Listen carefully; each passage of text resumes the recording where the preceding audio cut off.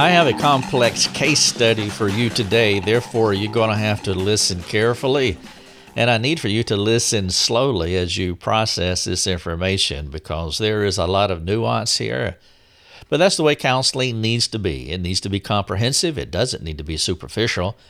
We want to go beyond just dealing with the behavioral issues that are right in front of us, but we also want to dig down and get into the root causes, and sometimes the root causes of our problems can be decades long. And so let me give you the title of the podcast. Let's jump into it, and then let's see what happens. Thank you again for joining me. I am Rick Thomas. This is Your Daily Drive.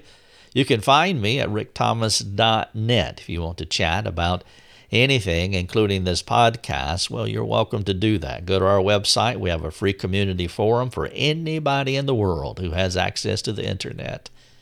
If you are a supporting member of our ministry, well, you can go to our private forum and you can talk directly to me and my team, and it would be a pleasure to serve you. Here's the title to the podcast.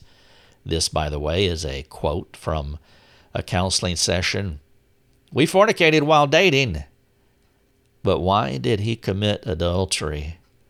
Now, I want to give you a warning before we jump into this. It's a warning to those of you who are dating, and it's a warning to those who may have fornicated while you were dating and you're married now.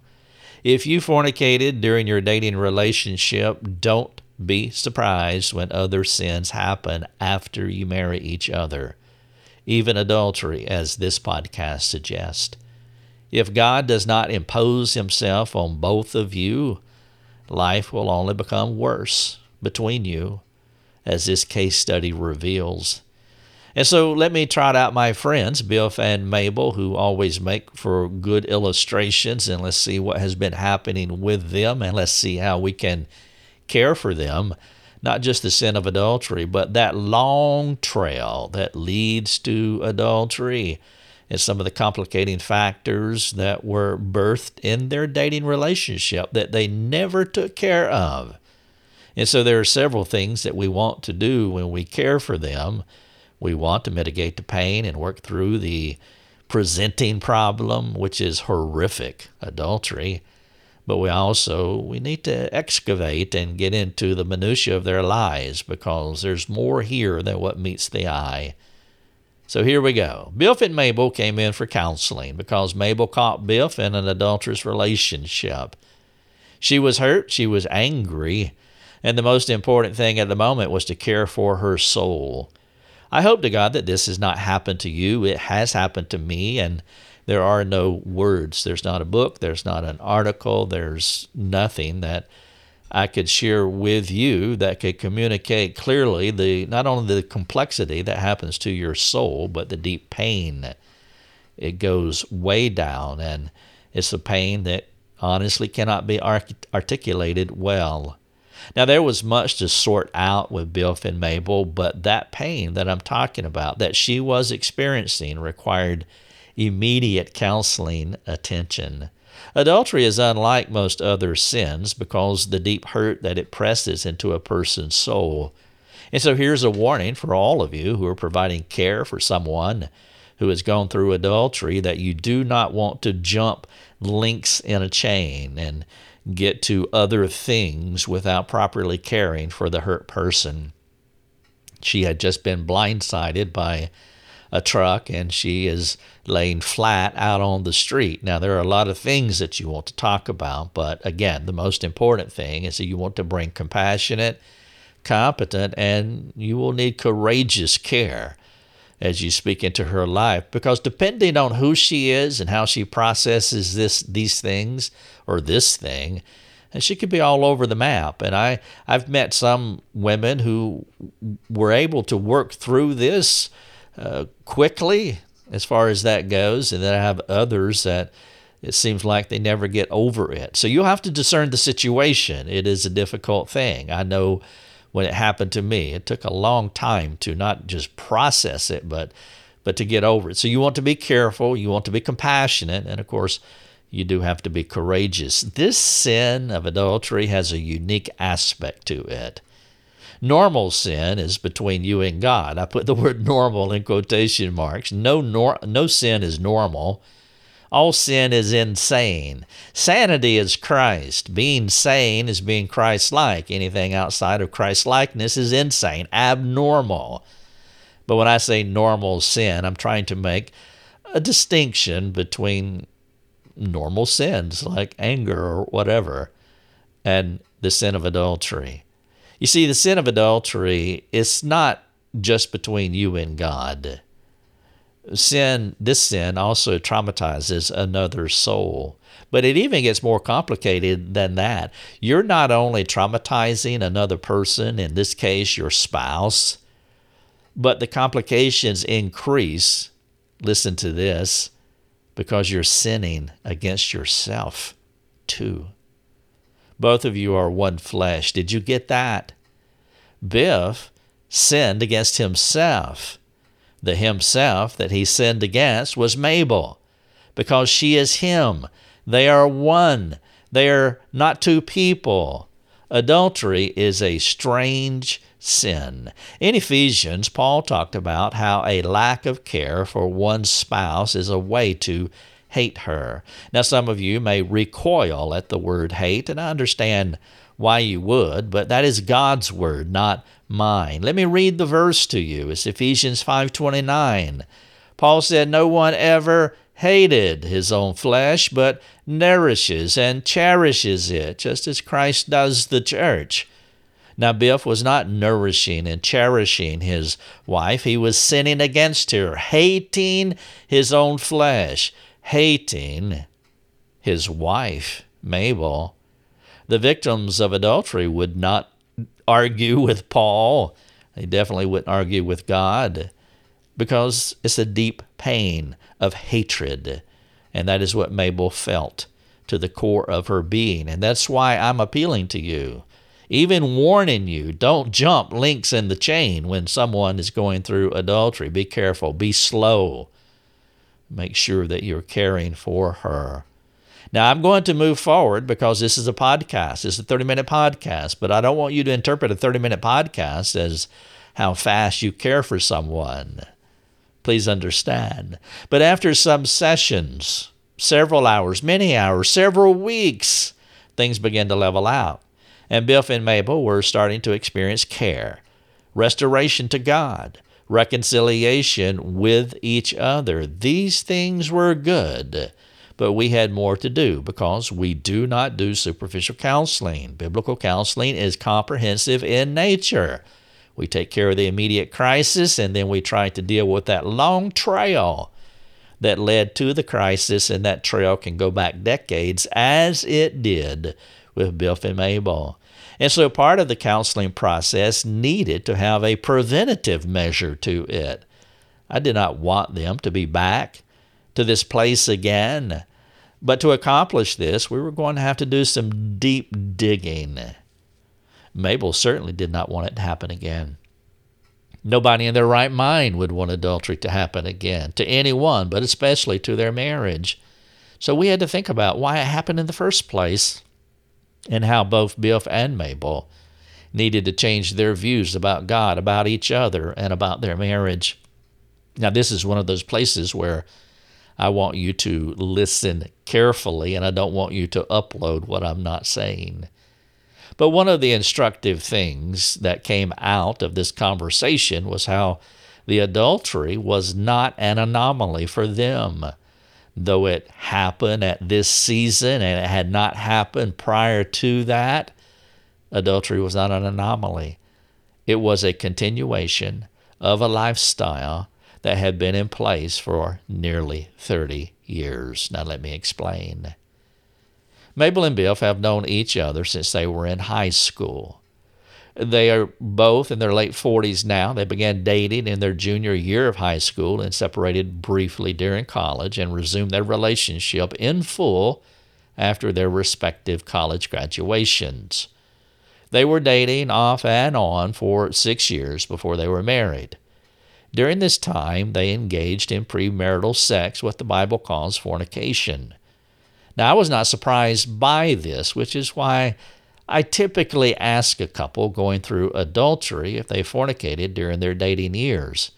Honestly, I typically ask most struggling couples who come in for counseling if they fornicated during dating years. I have an article here, in this article, embedded, linked. You can read it or you can listen to the podcast. But it talks about how sex before marriage leads to a trail of tears. So you can click on that. I'm not going to explain all of that here for sake of time, but if you want to go deeper and learn more about this idea, then I would encourage you to listen to that podcast and then also read the article if you desire. But in almost every case, the couple had indulged in premarital sexual sin, those who come in with adultery. Adultery usually has a trail that it can be decades old. You see, infidelity does not just happen. There are patterns. But not just patterns, there's a lifestyle that precedes the spouse hopping in bed with another person. It was hard for Mabel to hear how she was part of the problem and part of the pattern in her husband's life. Now, what I don't want you to hear, I definitely don't want you to upload that Rick is blaming Mabel for what Biff did as far as adultery is concerned. No, I'm not. Adultery, what Biff did, it was his problem. It was his action. He is responsible before God. But as you move not beyond adultery, but as you dig deeper into it and try to provide that preventative care, this is where it becomes messy, and this is where you start walking through a minefield. Now, she's not responsible for his sin, but she was grossly irresponsible during the dating relationship and also during their marriage. Mabel never made this connection, which is why the title of the article is as we committed fornication while dating, but why did he commit adultery now? Somehow she had convinced herself that sexual fornication, sex before marriage, and sexual adultery were on different planes and had no relationship to each other. The truth is, there is hardly a difference between sexual sin before marriage and sexual sin while married. Not in the context of what I'm speaking here. I mean, who wants to parse out those differences? It can be futile and wrong-headed. It can be a misdirection, and it could be willful distorting of the facts and trying to hide the true and comprehensive problems that are a part of this moment-in-time sin of adultery. But if you don't factor in biblical self-examination into the process, it is possible that you may not find the help that you say that you want. Now, somehow, Mabel had compartmentalized their fornication, but not just compartmentalized it, but she recast it, redefined it, relabeled it as, guess what? As love. Well, he loved me. That's why we did that before marriage. The adultery, according to her self-denial, well, that was another story altogether. She called it a sin. She said it was wrong. She said it was harsh, uncalled for, against God, against her, evil, of the devil, and a few other condemnatory things. And by the way, she's exactly right. But here's the thing. All of Mabel's descriptors about what adultery is apply to her fornication too. It was sin. It was wrong. It was harsh. It was uncalled for. It was against God. It was against her, against him. It was evil, of the devil, and a few other condemnatory things. In that sense, her guilt before God is no different than Biff's guilt before God when it comes to their choice to commit sexual sin before marriage. Do you think God would say, hey, Mabel, you're fornicating sexual sin, but before you were married, it's not as bad as your husband's adulterous sexual sin after you were married? Oh, I'm sure on a consequential level, there are differences. Of course there are. But any sin would nail Christ to the cross, and these two sins are really close because they're both sexual sins. And so you want to be careful that you don't stratify sin so that you can soothe your conscience. There may be a difference in shades of black. But if you group one sexual sin as better than another sexual sin, honestly, You're playing intellectual games while trying to protect your reputation as well as the desire to hold on to your righteousness. Rather than Mabel trying to set herself apart as a better sinner, a lesser sinner, not as bad as him sinner, it would be more honest for her to own what she did and seek to repent to God and to Biff. And yes, it would be wise and humble for Biff to do the same. Now, I want to add that caveat one more time here because I know where this podcast can go in some people's minds where you're just blaming her for everything. No, I'm not. There's a lot to do to help Biff, the one who went through adultery. But if you want to help this marriage, there are two people here, and you need to help both of them, and you need to deal with both of them compassionately, carefully, courageously. The reason their mutual repentance is critical is that it is honest. And until they come full circle and deal with all the sinful sexual dysfunction, all of it, in their lives, they will not be able to experience real life-changing help. You can't divorce the sexual sin during the pre-marriage years from the sexual immorality during the married years. They are contiguous, connected, and they are progressive. Mabel wanted to think her husband loved her, and they were making love as teens. She also wanted to think her husband did not love the adulterous woman the way he probably loved her. Both were sinful sexual lust. Her husband was in love with himself when they were dating, and that has never changed. Mabel needed to see the depth of his sin. It would not do for him to repent of adultery only. That would be removing the fruit from the tree, and yeah, that is necessary. Cut that fruit off. Amputate. If your eye offends you, pluck it out. If your hands offend you, cut it off. But not rooting out the disease that caused the rotten fruit, well, that would be a huge problem. The disease not only caused the evil fruit of adultery, but the infection had been in the root system in his heart for over 3 decades. It's the same disease that caused the rotten fruit of fornication. Now, this reality will be hard for Mabel to hear. Her husband did not change into a bad person at some point during the marriage, as perceived by the adultery. Her husband is not much different from how he was when they were fornicating together 20-something years ago, before they married. I wanted to spend adequate time walking her through the adultery before we got into the patterns that were in place that led to the infidelity. The pain of the adultery was challenging enough, and I knew that, and that's why carefulness is of utmost importance. But this was going to be more painful as she comes to terms with his lack of love, but not just his lack of love then and now, but also her culpability in the fornication. One of the hardest things for her to accept was how she had twisted her conscience to believe they were, quote, making love and not making fornication.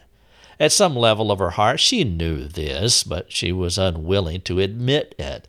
And because she was unwilling to admit it, she changed making fornication into making love. Huge problem. She even began to discern why she did not respect her husband throughout their marriage. What she had smothered disrespect, but that smothered disrespect was now emanating out from under the truth that she had suppressed about the fornication. She thought she had hidden her hurt, which came out as disrespect, but she had not. Listen to what Paul said in Romans 1:18, a profound, powerful, and hopefully, if appropriate, a convicting verse for all of us. Paul said, the wrath of God is revealed from heaven against all ungodliness, all unrighteousness of men, who by their unrighteousness suppress the truth. When you start suppressing the truth out of your life, God's wrath comes down, rains down from heaven against those who try to move the truth out of their lives. Mabel had been suppressing the truth about their fornication all these years. She had twisted what they were doing as foolish teens by recasting it as love. But it wasn't loving, it was evil. And though she whitewashed over it, God didn't. Paul said God reveals his wrath against anyone who suppresses the truth by their unrighteousness. Mabel may have denied and reframed and twisted and republished her sin as not so bad, but she was the only one fooled. She could not defeat the displeasure of God upon her soul. This response from God caused a backlash in her that affected their marriage. I have described Paul's text in Romans like a person squeezing a hot dog balloon, suppressing the truth, pressing down on it. You take one of those weenie balloons and you squeeze it right in the middle. And if you put pressure on it, the other parts of it will become exaggerated. Mabel had put pressure on her conscience. She had squeezed the truth out of her conscience to reprogram her premarital sin with Biff. She was suppressing the truth, not realizing that she could not push it out of her soul. Thus, Mabel had an exaggerated soul that was reacting to her attempts to press the truth down and out of her life. Rather than owning their premarital sin by repenting of it, talking to her husband about it, and being fully released from it, they ignored it. But her soul was not ignoring it, and part of the backlash was the subtle disrespect and not so subtle anger that she had toward her husband. Through the years, Mabel had become a critical wife. She rarely encouraged Biff and seemed to communicate steady displeasure toward him. Imagine how much could have been accomplished in their lives if they would have admitted their sin to each other and to God and effectively repented of it. And that's the hope that all of us have. If you commit fornication in your dating relationship, well, then that is the key. Admit the sin to each other, admit it to God, confess it, effectively repent of it. Remember that repentance is not just confession, but truly working through the problems that led to the sin and turning and moving in another direction. Perhaps they would have needed to get some help. But the embarrassment of what they did back then was more potent to them than coming clean with God and enjoying the freedom of a pure conscience. She chose to stuff it by relabeling what they were doing as love. But Biff did not love her. Oh, maybe he loved her to a degree. I'm sure he did. But his love for her was tangled and mostly an effort to satisfy his cravings. But before you think too harshly about Biff and how he victimized Mabel, it's only equitable to see Mabel in a similar light. She was a willing partner too. You must not miss this truth if you want to help them. Again, that's what we're trying to do in this podcast, to give you a comprehensive view of what's going on. And that's why you want to be careful that you don't see Mabel as an exclusive victim. She is a victim to Biff's adultery, but she's also culpable in the sense that I have been communicating here, because Biff didn't rape her. She wanted to have sex with Biff. She liked the Hollywood notion of sleeping together, being romanced, and having a man to want her. Both Mabel and Biff are self-centered people who give tacit acknowledgement to God and their Christian faith. Yes, they are Christians, the best I can discern, but they are worldly Christians in this sense. God is not the center of their thoughts or their lives consistently. John said in 1 John 2:15, "Do not love the world or the things in the world. If anyone loves the world, the love of the Father is not in him." You can't serve two masters, as Jesus said in Matthew 6. This rejection of a God-centered life is one of the reasons the adultery hurts so much. Mabel was less concerned about God as she was working through her infidelity, through Biff's infidelity, and she was more concerned about how he doesn't love me and how embarrassing this is to me and what will others think. Adultery is complicated enough, but when it happens to a worldly person, it accelerates to another level. If the victim of infidelity had a deep and growing relationship with God, you could walk her through the adultery with quicker success because God would be battling for her. If the victim of adultery is similarly selfish as the adulterer, two people have to make their way back to God. Now, while God is merciful to the hurting, He is also a God of justice, which makes Him opposed to both of them. Mabel can't play the exclusive victim card and blindly ignore the justice that needs to happen regarding her self-centered sexual sin. While she is a victim, she is also culpable in a marriage that has gone bad. This is what I call the sinning victim complex. And it is it can be a difficult and challenging situation to work through. And you better be wise, you better be discerning, you better be careful, and you better be courageous. She can choose either to suppress the truth of her sin while paying for it by experiencing God's ongoing wrath upon her, or she can confess her sin and let the anger that God put on His Son satisfy her sin. If she chooses the latter, which I hope she does, there will be many blessings that will come her way. Let me give you a short list. She will be free from her sin. Her conscience will begin to be more in tune with God's Word. The pains of guilt will disappear. Her self-deception will go away. She can find healing for the adultery without the complicating factor of her role in the fornication. Her anger, disrespect, and criticalness toward her husband will go away. She can experience a refreshing relationship with God. She can be a minister of reconciliation for her husband. Her repentance will help cut the roots that have infected their marriage, and she can model for Biff his need for repentance. If she does repent, she will begin to learn and experience what real love is, while being less needy and demanding.